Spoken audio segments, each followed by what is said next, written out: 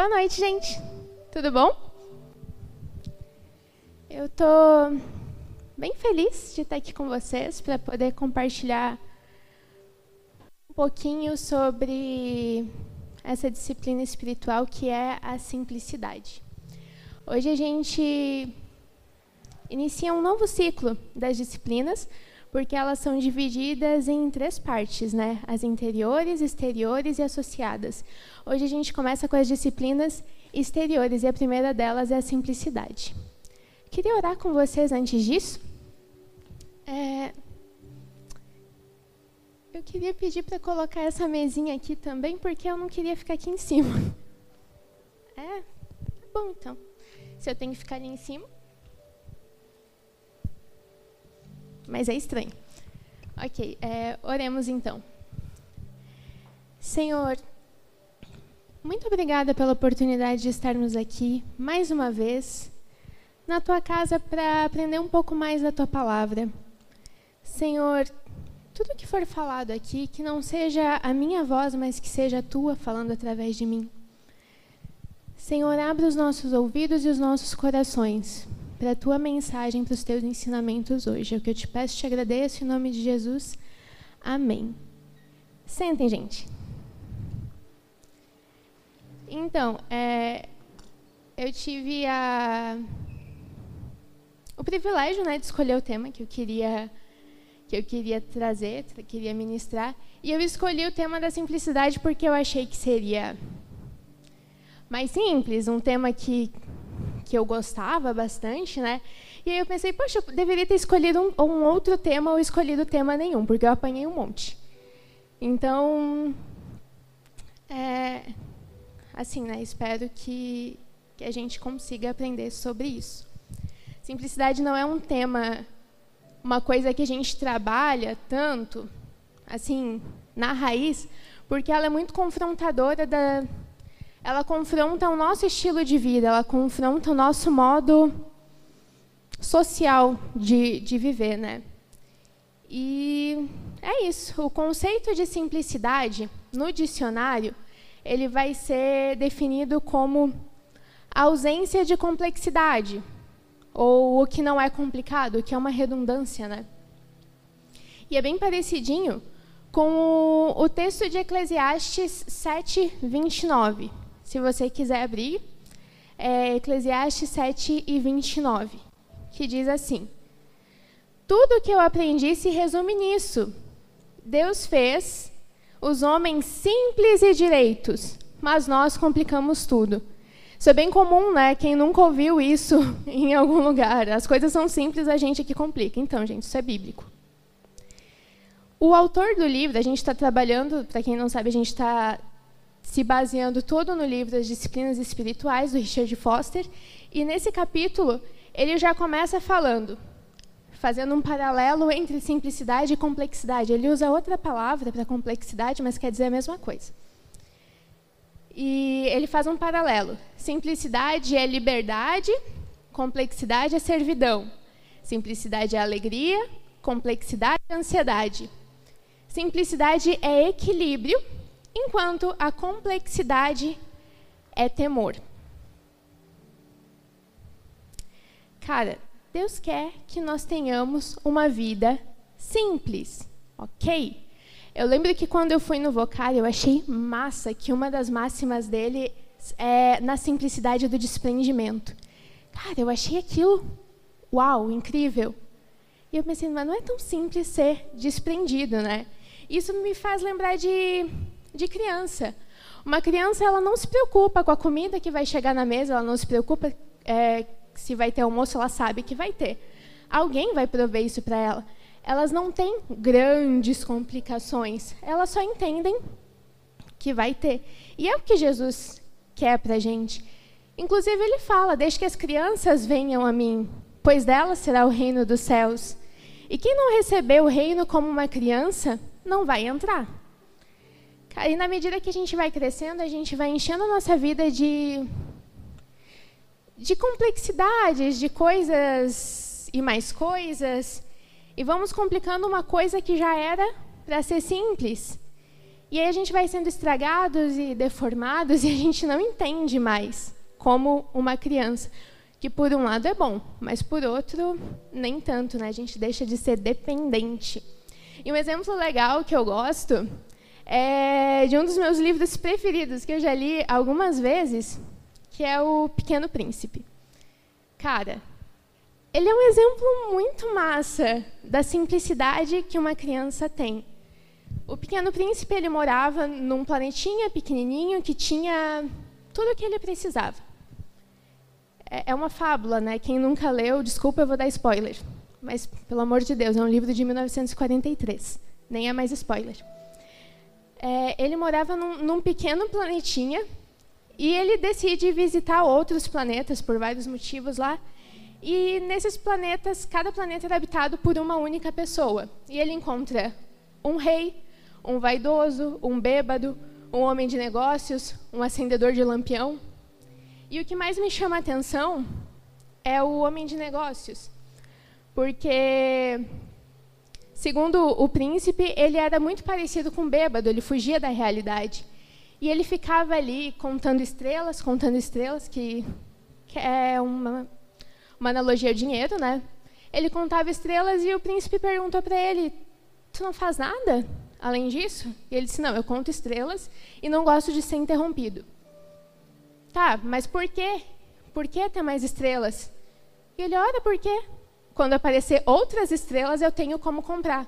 Então, a riqueza dele se resumia na própria riqueza, né? Eu tinha riquezas para comprar mais riquezas.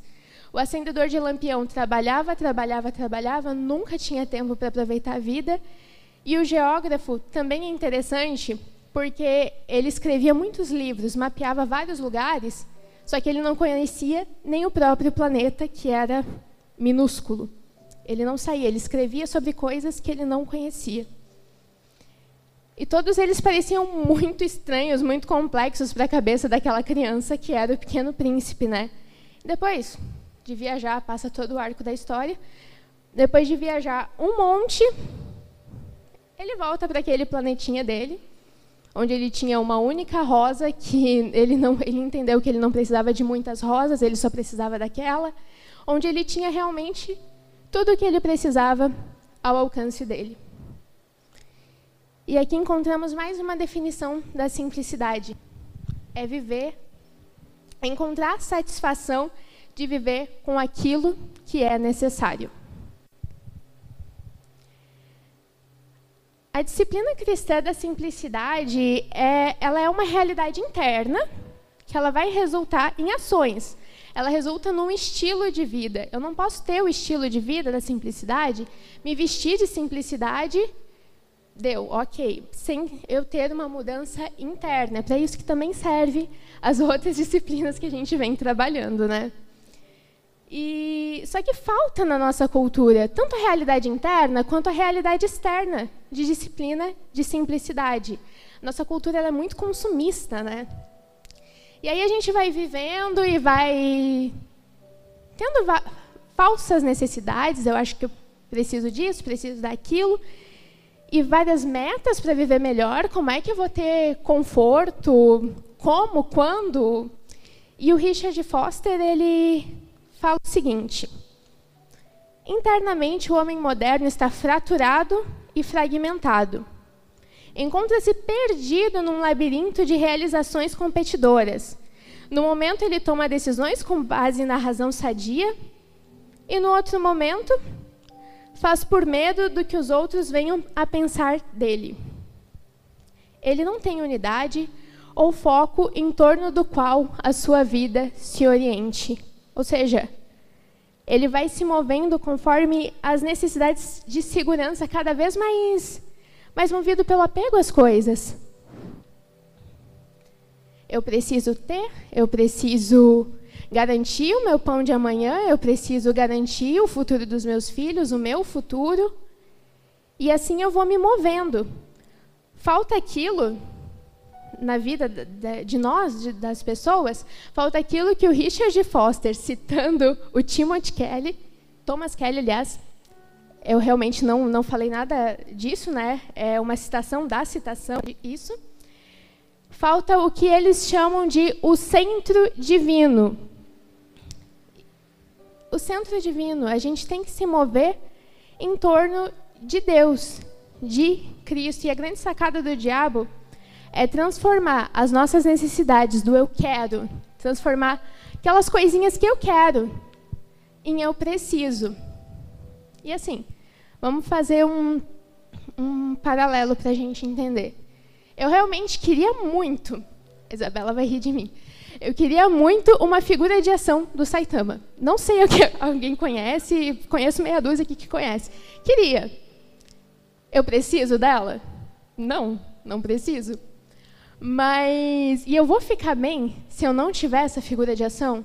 Certo que sim, porque a minha felicidade não está ali. O meu coração não está ali. E olha a loucura, a gente vai precisando disso, vai querendo coisas e elas se tornam necessidades. E quanto mais eu quero, mais eu preciso de coisas, eu coloco a minha felicidade nisso. E aí daqui a pouco eu aumento a frase do eu quero para eu preciso e ele vira eu preciso disso para ser feliz. E aí a minha lista de coisas que eu preciso para ser feliz aumentam. E, cara, tem muitas coisas interessantes que eu preciso para ser feliz, que eu posso colocar ali, que eu preciso. E não necessariamente são coisas ruins, podem ser virtudes. Inclusive, Aristóteles fazia a teoria dele era de que, para o homem ser realmente feliz, ele precisava ser virtuoso. Então, ele tinha nove virtudes que o homem precisava ter. E nelas tinha que ter equilíbrio. No caso, uma das virtudes era a coragem, é a única que eu lembro.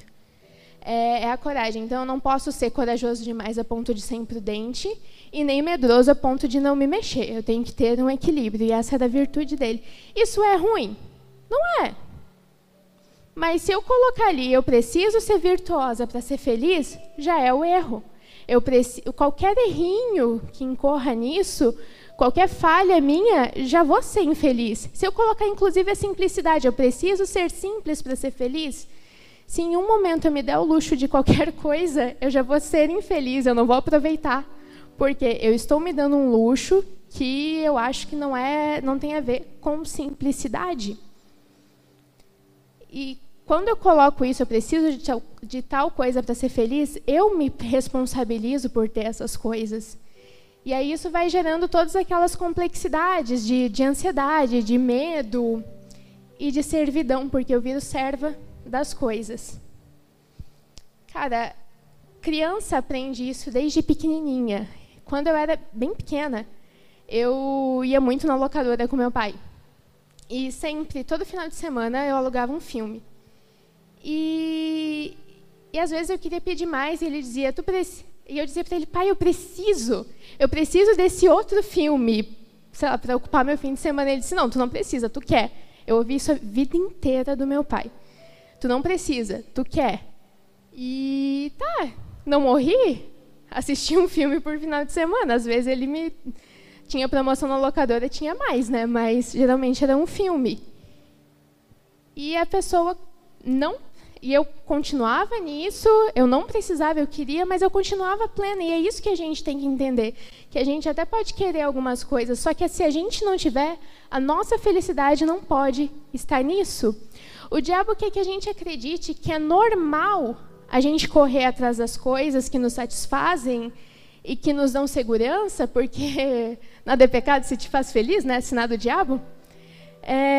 Enquanto a gente está correndo atrás disso, a gente esquece do centro divino da nossa vida. A gente esquece que a gente precisa ter Cristo no centro. Ele não quer que a gente, sei lá, tenha uma igreja satanista, que a gente ande com cruz invertida, esse tipo de coisa, adorando o capeta. Não. A partir do momento que a gente já não adora a Deus, não honra a Deus com a nossa vida e com as nossas coisas, a gente já está cumprindo a vontade do diabo, caindo na armadilha dele. A gente esquece que o espaço do eu preciso para ser feliz, ele só pode ser preenchido com Cristo. Só Cristo tem esse poder. Cara, já é tempo da gente acordar para o fato de que, se estamos em conformidade com essa sociedade enferma, nós também estamos enfermos. Simplicidade, sobretudo, mostra um coração apegado ao Criador. Um coração onde, se eu tenho, se eu não tenho, eu ainda sou feliz. Eu não preciso de nada além dele. Como Paulo, eu preciso entender que a graça dele me basta, com espinho ou sem espinho, e no caso Paulo tinha o espinho. Ele ainda precisa ser o centro do meu coração e eu ainda preciso estar disponível para ele.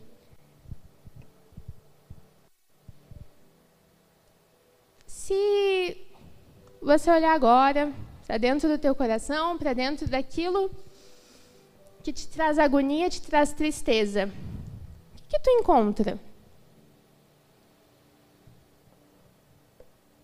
Sério, avalia isso. Geralmente, quando a gente acha o motivo da nossa infelicidade, a gente acha o que está dominando o nosso coração e a gente acha o que está preenchendo esse espacinho do eu preciso para ser feliz. E se não tiver nada, glória a Deus, que aí Cristo já está sendo o centro do teu coração. Nesse espacinho pode ter muita coisa, tipo casamento, carreira, dinheiro, trabalho. Muita coisa pode estar roubando a nossa atenção daquilo que é essencial. Mas entenda o que está escrito em Mateus 6, do 31 ao 33. Portanto, não se preocupem de forma alguma com a necessidade de comida, de bebida ou roupa. Não sejam como os pagãos, pois eles é que têm intenso interesse nessas coisas. Mas o Pai Celeste sabe muito bem que vocês precisam delas. Coloquem, pois, em primeiro lugar o reino de Deus e a sua justiça, e Ele dará a vocês todas essas coisas. O centro divino é colocar em primeiro lugar o reino de Deus e a sua justiça. As outras coisas que a gente quer e que a gente acha que precisa, Deus sabe antes da gente que a gente precisa. E Ele vai nos dar, conforme o tempo vai passando. Sabe o que é legal? É que a gente às vezes espera algo extraordinário, algo incrível, mas isso vai acontecendo no ordinário do dia a dia. Uma experiência que me deixou bem marcada foi num DOI, eu acho que do ano passado. Enfim, estava muito calor, eu estava com fome no evangelismo, só que mesmo assim a gente seguia, né, entrando de casa em casa. E cheguei numa casa, ninguém falou nada, e a mulher chegou oferecendo um bolo de chocolate com morango. É o meu bolo preferido, assim, da vida. E eu senti muito ali o cuidado de Deus. Ele sabe do que eu gosto, sabia que eu estava com fome, eu não tinha comido bem no café da manhã. E, cara, ele sabia o que eu precisava e me deu. E isso é uma experiência ordinária, coisa de dia a dia. É uma coisa assim para a gente ficar ligado nos pequenos detalhes. Às vezes a gente espera mover montanhas, só que não se liga nas pequenas experiências do dia a dia. E falando de simplicidade, eu já dei assim um conceito, né? Que a simplicidade é ter Cristo no centro, é dizer eu preciso de Cristo e viver isso. Vou falar de 3 simplicidades que existem na Bíblia, pelo menos. E uma delas a gente encontra em Filipenses, no capítulo 3, versículo 4 até o 8. Se você quiser abrir, vai ser legal. Que agora a gente vai falar da simplicidade intelectual. Sim, ela existe. E olha só o que diz nesse texto, de Filipenses 3, 4. É verdade que eu também poderia confiar na carne. Isso quem está falando é Paulo.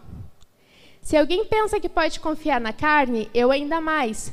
Fui circuncidado no 8º dia, sou da linhagem de Israel. Quanto ao zelo, perseguidor da igreja. Não, quanto ao zelo... Não. Fui circuncidado no 8º dia, sou da linhagem de Israel, da tribo de Benjamim, hebreu de hebreus. Quanto à lei, era fariseu. Quanto ao zelo, perseguidor da igreja. quanto à justiça que há na lei, irrepreensível. Mas o que para mim era lucro, isso considerei perda por causa de Cristo. Na verdade, considero tudo como perda por causa da sublimidade do conhecimento de Cristo, Jesus, meu Salvador. Por causa dele, perdi todas as coisas e as considero como lixo para ganhar a Cristo. Cara, se Paulo estava dizendo isso, tipo, Paulo era o intelectual da época.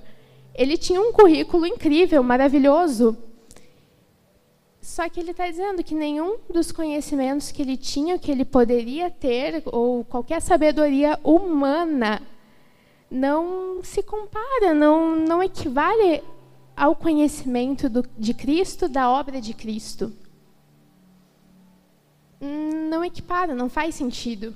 Ele compara a lixo. Ele menospreza todo o conhecimento que ele tinha, chamando de lixo. Em outras traduções, isso também aparece como esterco. Nada, sabe? Nada é superior à obra transformadora de Cristo. E aí você não precisa entender que eu estou dizendo, não estude, não busque conhecimento, sei lá.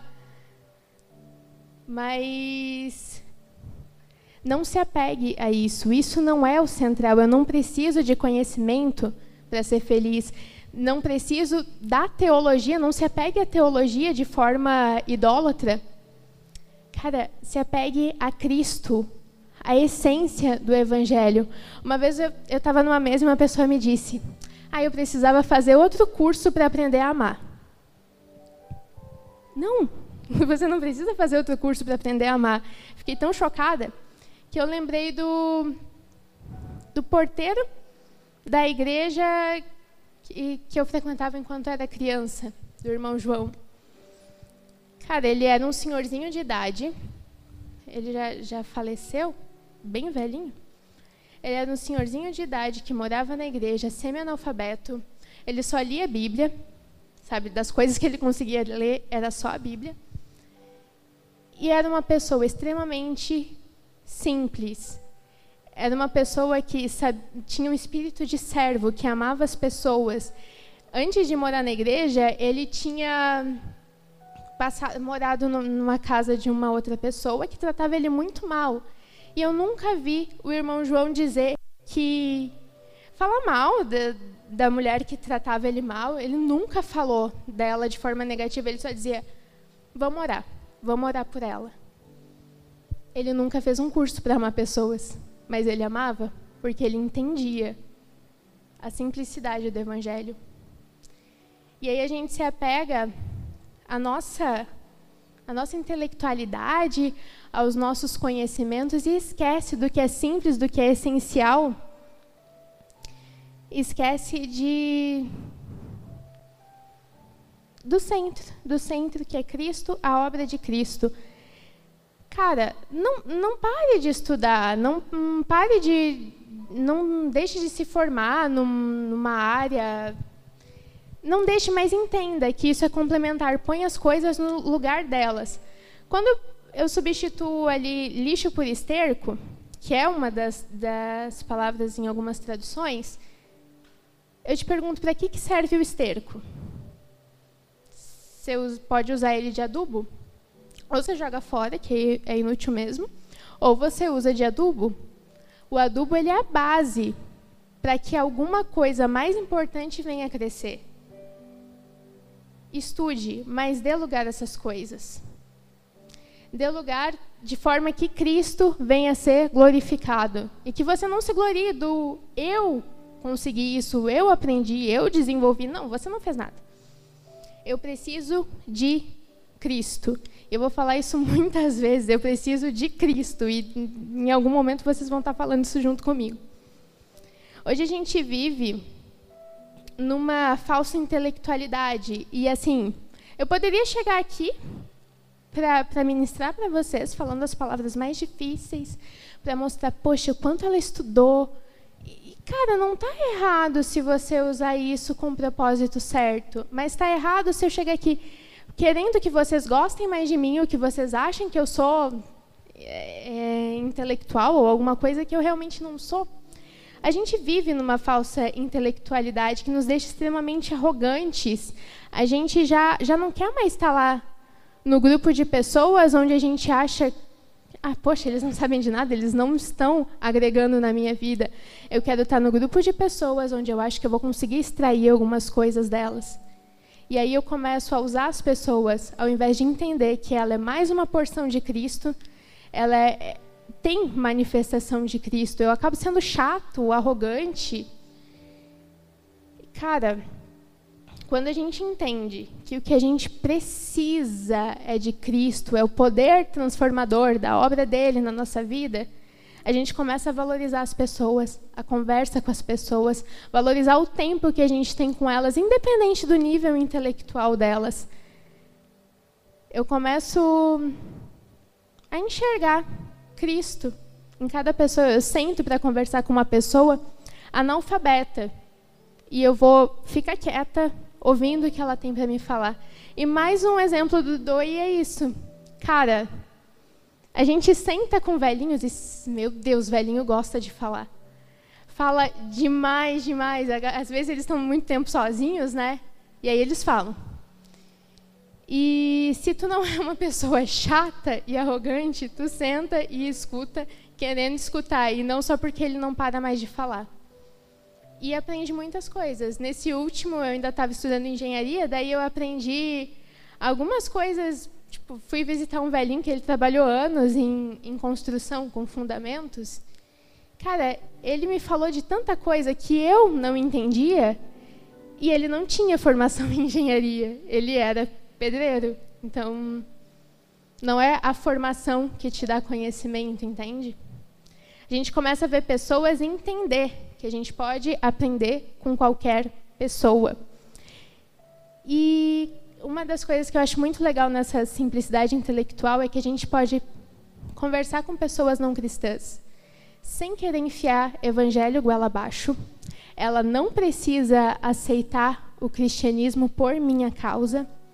Eu começo a conversar com ela e entender posicionamentos dela. E eu não preciso ser a pessoa chata que fica braba porque ela não está aceitando Cristo, e em algum momento não é porque ela não está mais aceitando Cristo, é porque ela está discordando da minha palavra. Porque ela está discordando do meu evangelho, que sim, eu sei que está certo, mas ela também tem direito de discordar. Eu entendo que eu não preciso conversar com as pessoas, que eu não devo conversar com as pessoas em posição de arrogância. E é isso que faz, né, o gerar discípulos no meio do caminho. Eu aprendo muito sobre isso no PG. E aqui eu tenho liderado as minhas, que depois vocês perguntam para elas se é verdade ou não. E é muito fácil, seria muito fácil eu sentar com as meninas, e geralmente sou eu que coordeno a reunião, né, digamos assim, trago ministrações. Seria muito fácil eu sentar ali numa posição de arrogância, dizer é isso, isso, isso e isso, e não escutar nenhuma delas. E eu já fiz isso, de vez em quando ainda faço, e aí eu tenho que pedir perdão para Deus, assim, pedir para Ele mudar a minha atitude de, cara, eu não sou nada, eu não sei de nada. E a simplicidade é a liberdade de entender que eu não sei de tudo e eu não sou obrigada a saber de tudo. Vamos ter em mente, assim, que está escrito em Isaías 5:21. Ai dos que são sábios aos seus próprios olhos e inteligentes em seu próprio conceito. Ai de nós, que Deus esteja sempre nos confrontando nisso. Que não venhamos a ser arrogantes achando que nós conquistamos o nossa própria sabedoria, mas que a gente venha sempre lembrar, eu preciso de Deus, eu preciso de Cristo, da obra redentora de Cristo. Eu gosto daquela passagem que eu não lembro onde que está, que Paulo chega e, tipo, meio bravo, assim, fala, eu poderia chegar aqui vomitando boa teologia para vocês, mas eu me apego à simplicidade do Evangelho. Sejamos simples na nossa intelectualidade. Simplicidade número 2, que que a gente encontra em Gálatas, capítulo 1, versículo 6, que é a simplicidade espiritual. E Paulo fala assim: estou muito surpreso em ver que vocês estão passando tão depressa daquele que os chamou na graça de Cristo para outro evangelho. O contexto daqui era que tinha pessoas no meio da igreja que estavam colocando coisinhas assim, dizendo: servir a Deus é fácil, não é fácil como parece. Não, não é simples. Precisa de Cristo, precisa. Mas também precisa disso, daquilo. Geralmente conceitos judaicos, essas pessoas eram os judaizantes. E aí precisa disso, daquilo, precisa ser circuncidado. Só que, e aí começou a misturar tudo, e Paulo falou: cara, vocês estão passando do evangelho simples de Cristo para uma coisa mais complexa, que nos coloca dificuldades, tirando a essência disso. Eu preciso de Cristo. E assim, gente, entendendo a nossa realidade, a gente não faz isso às vezes? Quando a gente coloca um monte de rituais para adorar a Deus, para se encontrar com Ele, e se não está tudo montadinho do jeitinho que eu quero, eu não sinto Deus. Por exemplo, chego aqui no encontro e não está a Amanda cantando, a ministração não é do Gessé, sei lá, o púlpito é diferente, não tem mais luzes, enfim, tá só voz e violão aqui e não é a Amanda. E aí, não, eu não consigo encontrar Deus dessa forma. Um exemplo claro disso foi na quarentena, que os cultos estavam acontecendo por live. E aí eu ouvia: ai, não, culto por live não é a mesma coisa. Até pode não ser, né? Eu concordo. Mas não é a mesma coisa, eu não vou sentir Deus da mesma forma. Então eu prefiro não assistir. Vou ver um filme na Netflix. Troca justa, né? Bem lindo. Cara, a gente vai colocando coisinhas, se não orar de joelho está errado, e aí nada funciona. Mas, cara, entende que a gente só tem um mediador. Se Cristo não estiver aqui, se Cristo não estiver no encontro, aí o encontro não funciona. A gente só precisa de Cristo. Eu posso adorar a Deus, eu posso adorar a Deus na pracinha. Se o culto acontecer na pracinha e tiver Cristo lá, ainda vai ser possível sentir Deus. Se eu orar de joelho no meu quarto, ou se, como a Vicky falou, orar no corredor da empresa, em pé, com todo mundo olhando, se Cristo estiver ali, eu ainda vou sentir Deus. Eu ainda vou conseguir me conectar com Deus. Assim, a gente vai colocando, né, essas regrinhas, e às vezes é até uma desculpa para a gente não fazer, porque não está do jeitinho que eu quero. A nossa geração, ela é mais livre, né?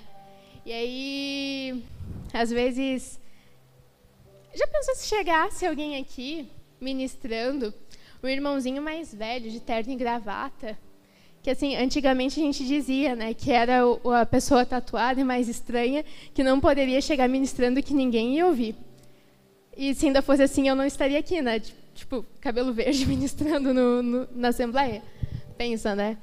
Mas se chegasse aqui um irmãozinho, terno e gravata, sincero contigo mesmo, falando dos termos mais antigos, assim, mais tradicionais, tu ia escutar ele da mesma forma que tu escuta alguém informal? Tu ia sentir Deus da mesma forma? Tu ia ver nele a representação de Deus, da voz de Deus? E isso é uma das coisas para a gente ficar bem atento, porque às vezes a gente escuta heresias aplaudindo porque a pessoa está conforme a gente acha que é o correto. E não escuta coisas de Deus, de pessoas que a gente não concorda com a aparência. Há um tempinho atrás eu li um livro muito massa, que o nome é chamado Radical, E, cara, ele é a simplicidade do começo ao fim, sabe? E se alguém quiser, eu posso emprestar depois, enfim. Porque, cara, eu aprendi muito, eu me senti muito desafiada naquele livro a ser mais simples. Eu não preciso de uma igreja, eu não preciso de dinheiro, eu não preciso que as coisas estejam conforme eu quero, para que a vontade de Deus seja cumprida. E uma coisa que a Braulia Ribeiro, que é a escritora desse livro, fala, deixa eu ver se eu vou saber se está direito, eu acho que não, mas ela fala que Deus não te chamou para ser grande, Ele te chamou para ser obediente. Então, e é nisso que eu vou entrar na próxima simplicidade, que é aquela que pega no nosso coração, que é a simplicidade material. Deus não nos chamou para ser grande, Ele nos chamou para ser obediente. E aí eu quero ler o que está em Filipenses 4, do 11 ao 13. Conhecidíssimo. Paulo disse assim: digo isto não porque esteja necessitado, mas porque aprendi a viver contente com toda e qualquer situação. Sei o que é passar necessidade e também o que é ter em abundância. Aprendi o segredo de toda e qualquer circunstância, tanto de estar alimentado como de ter fome, tanto de ter em abundância como de passar necessidade. Tudo posso naquele que me fortalece. Gente, o segredo aqui é ser rico? Não. O segredo é ser pobre? Também não, né? O segredo é entender que quer eu seja rico, quer eu seja pobre, não é ali que está o meu coração. Simplicidade é entender que eu preciso de uma coisa só.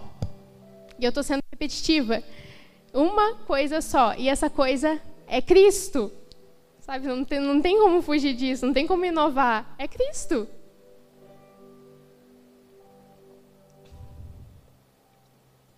A Bíblia fala mais sobre finanças do que sobre oração.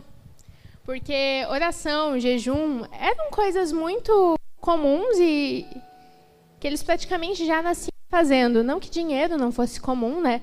Mas dinheiro tem um peso muito grande no coração. Tanto é que Jesus colocou ele como um Deus rival no nosso coração em Lucas 16. Que ele fala: nenhum servo pode servir aos dois senhores, porque irá odiar um e amar ao outro, irá se dedicar a um e desprezar ao outro. Vocês não podem servir a Deus e as riquezas. Não dá, é incoerente. E, cara, tem muito texto na Bíblia sobre isso. Muita gente fala, Salmos 62 fala: se as vossas riquezas prosperam, não ponhais nelas o seu coração. E em Provérbios fala: quem confia nas suas riquezas cairá. Só que assim, em nenhum momento fala: se você for rico, você cairá. Se você for rico, você será castigado. Não. Sempre fala: se você confia na sua riqueza, se você põe o seu coração na sua riqueza, ser rico não é o problema. Não diz respeito ao que eu tenho ou ao que eu deixo de ter, mas sim em como eu uso as minhas posses ou como eu sou usado por elas. Preciso entender que tem excesso também, ele acaba trazendo complexidades para a minha vida. E aí cabe muito no bom senso entender se eu preciso de certas coisas, se eu preciso trocar de carro, se eu preciso comprar um celular novo, se aquilo está dentro das minhas posses no momento. Entendi. Enfim, bom senso. Se eu aceitar um novo emprego, uma proposta massa, eu vou ganhar bastante. Mas se aquilo for tirar o meu foco de Deus, das coisas de Deus, de estar na igreja, se eu vou continuar frequentando igreja e outras atividades normalmente, ok. Agora, se eu vou perder esse tempo porque eu tenho um trabalho novo, é legal repensar, né? Prosperidade é ter aquilo que eu preciso para cumprir o propósito de Deus na minha vida. E a simplicidade é não passar disso, não passar do necessário. Pensa agora contigo, qual é o carro necessário para eu cumprir as minhas atividades? Qual é a casa necessária para eu acomodar minha família? Eu realmente preciso de 7 quartos e uma piscina que eu nunca vou entrar? Às vezes a gente quer em exagero. E para quê? Para conseguir mais problemas? Porque se eu tiver uma piscina, eu tenho que pensar que eu preciso limpar essa piscina.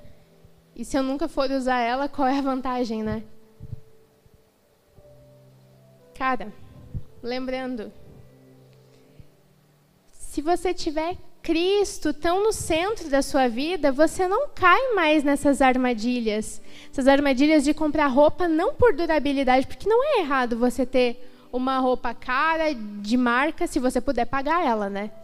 E se tu está comprando, não porque, cara, os outros vão achar que eu tô descolado com essa roupa, enfim, mas comprar ela por durabilidade, porque realmente algumas marcas têm uma durabilidade maior, vale a pena, né? Mas se eu comprar somente por status, enfim, né? Vaidade de vaidades. Eu preciso mesmo disso? Vale muito pensar sobre isso. E se você entender que o centro da sua vida é Cristo e que Ele disponibiliza para você tudo o que você precisa, você vai entender que você precisa buscar, em primeiro lugar, o reino de Deus. Se assim, para cumprir o propósito de Deus, você precisa de certa quantia, você precisa disso, daquilo, pede para Deus, Ele vai te dar. Porém, se o teu motivo for egoísta, avarento, assim, tu pode até conseguir, mas certo que não foi bênção de Deus. Olha o que está escrito em 1 Timóteo 6, do 9 ao 10. Mas os que querem ficar ricos caem em tentação e armadilhas, e em muitos desejos insensatos e nocivos, que levam as pessoas a se afundar na ruína da perdição. Porque o amor ao dinheiro é a raiz de todos os males. E alguns nessa cobiça se desviam da fé e atormentam a si mesmo com muitas dores. Cara, ser rico não deve ser o anseio da nossa vida, o centro do nosso coração. Porque a gente acaba fazendo coisas que não deve para conseguir coisas que não precisa, sendo que é tão mais simples a gente seguir no centro, que é precisar de Cristo. E todo o tempo, Jesus incentiva as pessoas a colocarem os seus bens à disposição dos outros. Ele nos chama para ter uma vida alegre e despreocupada de bens materiais, despreocupada de cuidados. E ele até fala o seguinte em Lucas 6. Dê a todo o que lhe pedir alguma coisa, e se alguém levar o que é seu, não exige que seja devolvido. Desapego. Guarda as coisas, mas não naquele apego de que é meu. Martinho Lutero ainda disse o seguinte: se os nossos bens não estão disponíveis à comunidade, eles são bens roubados. Pensa em como isso é sério, é pesado. Preciso entender que nada do que eu tenho é meu. A Bíblia tem muitos relatos das provisões de Deus e também advertências, como essa de Deuteronômio. Portanto, não pensem, a minha força e o poder do meu braço conseguiram essas riquezas. Pelo contrário, lembre-se do Senhor, seu Deus, porque é Ele quem lhes dará força para conseguir riquezas. Entenda que Ele tira, Ele dá, Ele reparte, Ele faz o que quiser. Então, faz o favor, segura as coisas. O que Ele te der para cuidar, segura. Guarda, tem cuidado, porque se você não cuidar e agir dando para qualquer um... Eu vi um cara na rua vendendo pano de prato, eu tenho R$500 na minha bolsa, assim, e eu vou dar tudo para ele só porque eu tenho que ser desprendida. Por quê? Isso é sacrifício de tolo, assim, né? Porque eu não estou nem entendendo o propósito de eu ter dinheiro. Mas segura, fraquinho. Não a ponto de cair, de ser descuidado, e nem ao ponto de quando Deus te pedir, tu ficar prendendo para ti, para sempre. Cuida com sabedoria. Entenda que nada é teu. E assim, tendo dito isso, sabendo que não é o propósito da simplicidade eu ser rico, não é o propósito de Deus eu ser rico, a gente precisa entender que o contrário também não é válido. O propósito da simplicidade não tem a ver com pobreza. Eu não tenho que ser pobre. Até porque a gente confunde pobreza com simplicidade, nem sempre isso é verdade. Da cultura brasileira. E o que eu acho legal é que os dois personagens principais, que eu acho legal para esse exemplo, né, coitados, os dois personagens principais, eles são muito pobres, miseráveis, assim. E, cara, o Chicó e o João Grilo, falei o nome certo, eles são muito pobres, só que eles não são simples, eles são avarentos, gananciosos e trapaceiros. O tempo todo é tentando dar a volta em alguém para conseguir dinheiro. Então, cara, já está claro, né, que pobreza não tem nada a ver com simplicidade. Quando Jesus fala para o jovem rico, né, dá tudo que tem, ele não para no dar tudo que tem. É dar tudo que tem e me siga. Se ele fizesse isso, ele estaria dizendo, cara, eu não preciso da segurança que as minhas posses me dão. Eu preciso de Cristo. Não, o ato ele não se resume no dar tudo que tem. Não é o dar tudo que eu tenho que me torna simples e que me torna um seguidor de Cristo. É estar disposto a se despir das minhas seguranças para depender completamente dele, igual uma criança, depende do pai. Assim, muito provavelmente Deus não vai nos exigir um voto de pobreza, não vai exigir que a gente viva, sei lá, como um franciscano da vida, apesar de ter casos específicos para isso. Mas e se ele pedir? Se ele pedir que você, sei lá, ceda alguma coisa da tua vida, tu está disponível a isso? A atender esse chamado? É muito mais fácil a gente pensar em ficar rico, né? De ganhar na loteria e fazer planos com isso. Simplicidade não é ter pouco ou ter muito, mas é encontrar contentamento naquilo que se tem. A gente precisa ver os nossos conceitos básicos de tudo, de sociedade. Quem é o herói atual? É o cara que não tinha nada, sei lá, Whindersson Nunes, Silvio Santos, enfim, não tinham nada e hoje tem a conta recheada, né? Sendo que o herói da Bíblia é o cara que tinha tudo, que se desfez da sua glória para estar entre nós e foi servo de todos. Acho que a gente tem que repensar esses termos todos. E a gente pode ver que, de todas as disciplinas, a simplicidade é a mais notável. E, portanto, ela é a mais fácil de ser corrompida. É muito fácil me vestir de roupa de simplicidade. É muito fácil eu parecer para vocês que eu sou uma pessoa simples, desapegada, e o meu coração está todo apegado até nas minhas próprias práticas. E isso não é simplicidade. A maioria de nós nunca lutou de verdade com o problema da complexidade. Isso é bem simples de responder. Ele mexe com os meus interesses pessoais.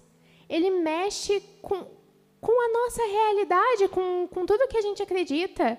A gente já sai do ensino médio pensando, eu vou me formar para ter uma carreira, para até os 30 eu já ter carro, casa, já estar financeiramente estabilizado, para ter segurança para o resto da vida e garantir minha aposentadoria.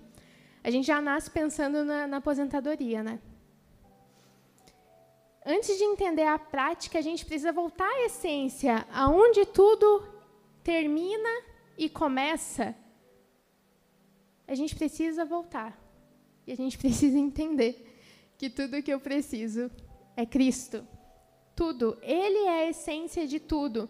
A gente precisa entender que o pão nosso de cada dia, Ele vai me dar. O pão de hoje, Ele me dá, o de amanhã também, o de depois também, só que eu tenho que voltar todos os dias para esse lugar de dependência dEle. Eu não posso querer fazer um estoque. Eu não posso, eu preciso lembrar do que Salomão escreveu em Provérbios 38. Afasta de mim a falsidade e a mentira. Não me des nem pobreza nem riqueza. Dá-me o pão que for necessário, para que se acontecer de eu estar farto, eu te negue e diga, quem é o Senhor? Ou que empobrecido venha furtar e profane o teu nome. Me dá o que eu preciso. Essa tem que ser a nossa oração, essa tem que ser a nossa busca diária. Busque primeiro o reino de Deus e a sua justiça. Diariamente. Depois da gente entender todos esses conceitos, eu queria trazer a prática que o autor coloca no livro. Ele dá 10 diquinhas básicas que eu vou passar bem rápido, e se você quiser eu posso disponibilizar depois. Que é a dica número 1. A gente já falou aqui sobre isso. Compre as coisas pela utilidade e não pelo seu status. Pensa, eu preciso disso? Não tenha vergonha de usar um tênis até se gastar ou de usar o teu carro. Ele pode não estar lá grandes coisas, mas está servindo para um propósito que é te carregar. Não compre coisas para impressionar pessoas que você nem gosta, sabe? Às vezes você nem quer tanto, mas quer impressionar as pessoas. Pensa, isso é útil? É durável? Serve para o meu propósito? E bom senso. Às vezes o que serve para mim não serve para a Adrícia, não serve para o Gerson. É necessidade individual de cada um. Eu não posso medir todos pela minha régua. 2. Rejeite qualquer coisa que esteja te viciando. E eu acho engraçado que o autor ele traz coisas muito práticas. E aí eu pensei, tô viciada nessas coisas tudo aqui. Café, chocolate, livros, televisão e até pessoas, sabe? Rejeite tudo, tá te viciando, tá tirando o teu coração daquilo que é essencial, que é Deus. Rejeite, joga fora, se livra disso. É muito importante para isso você admitir, se conhecer, reconhecer o seu erro e admitir para você mesmo. Não dizer, não, essa é uma fase. Ou eu não preciso tanto disso, daqui a pouco não tomou um cafezinho e está tremendo, né? 3. Crie o hábito de dar coisas. Desacumule. A gente realmente não precisa de tudo que tem. 4. Não ceda às propagandas. Cara, é básico, parece muito com a número 1, não comprar as coisas pelo status, né? Não ceda à propaganda, a gente não precisa daquelas coisas que prometem muito e não fazem nada. A gente não precisa do celular novo, que parece incrível, mas que no final ele é um pouquinho maior e tem um botãozinho a menos, mas faz a mesma coisa que o antigo fazia. 5. Aprenda a desfrutar das coisas sem possuir. Você não precisa ir para a praia e comprar um pedaço dela. Você pode alugar uma casa, pedir emprestado para um amigo, compartilhe livros, saiba usar da biblioteca. E, cara, eu aprendi, criei um hábito, assim, por conta do meu trabalho, e isso é uma desculpa descarada para eu dizer que eu quero fazer uma coisa que eu gosto, que recentemente eu comecei a ler mangá. E, cara, mangá é um negócio caro, eu pensei em comprar, sabe? Mas aí eu leio os da Isabela e eu leio os que estão disponíveis na internet, porque, sério, é muito caro e a gente lê em 2 horas, no máximo. Então, aprenda a desfrutar das coisas sem possuir. Eu costumava dizer que eu tinha uma leitura egoísta, né? Estou aprendendo a não ser mais tão apegada ao livro material. Aprecie a criação. Gente, olho a paisagem, ouço os pássaros, o Criador ele se manifesta na simplicidade da criação. É fantástico. Isso também faz parte da meditação, né? É um dos pontos da meditação. Sempre foi a que eu mais gostei. Cuidado com... Essa já é a dica 7, tá? A gente está acabando já. Cuidado com compre agora e pague depois. Gente, juros é até antibíblico. Cuidado com isso, porque agora na Black Friday mesmo, eu acho que é muito propício estar falando disso agora. Porque você tem compra agora, pague em janeiro. Tem feirão de carro, feirão disso. Pensa muito, eu preciso disso? Volta nos pontos, né? Bom senso, eu preciso disso? Vai ser útil? Enfim. Tenha uma linguagem clara e honesta. Seja a sua palavra sim e não. Que foge disso é de procedência maligna. Seja simples, não dê voltas, não tente enganar os outros. Simples, direto, que as pessoas te entendam. 9. Recuse tudo o que for oprimir os outros.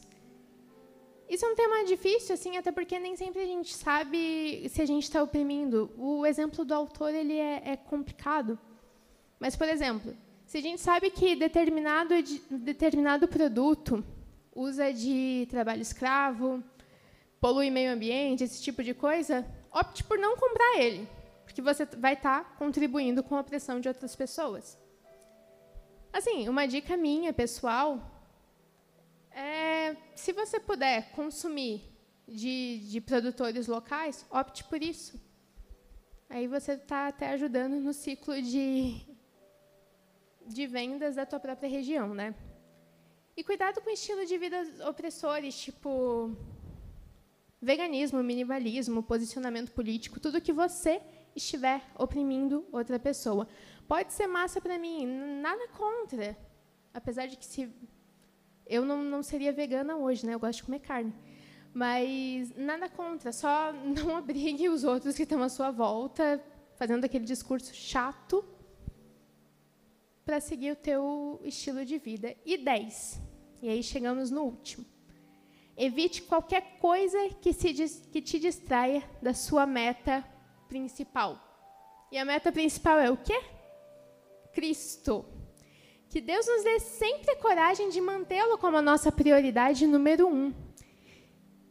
E que buscar o reino dos céus e a sua justiça, entendendo que isso tudo implica, venha a ser uma realidade na nossa vida. Gente, fazer isso é simplicidade. E eu queria que vocês ficassem em pé, para a gente orar. E eu queria dizer assim que as disciplinas espirituais, elas não são, de forma alguma, salvíficas. Mas os salvos praticam. E assim, se Jesus fez, por que eu não vou fazer? Oremos, gente. Senhor, eu me sinto grata, desafiada, por estar aqui mais uma vez na Tua presença, por estar aqui mais uma vez diante dos meus amigos. E ninguém melhor que eles sabe se isso é uma realidade ou não na minha vida. Jesus, eu te peço realmente que isso toque nos nossos corações, para que, se isso não for uma realidade ainda, venha a ser. Que a gente possa se desprender das nossas amarras, se desprender de tanta coisa que tem nos tirado do foco principal, que é estar em Ti, que a gente possa tirar as complexidades do nosso coração. Senhor, nos leva à simplicidade do Teu Evangelho, nos leva a entender que só Tu basta, que a Tua graça nos basta. Paizinho, mesmo estando ruim ou estando muito bom, que o meu coração sempre esteja voltado a Ti. Ministra isso nos nossos corações e torna isso uma realidade nas nossas vidas. É que eu te peço e te agradeço, em nome de Jesus. Amém. É isso, gente.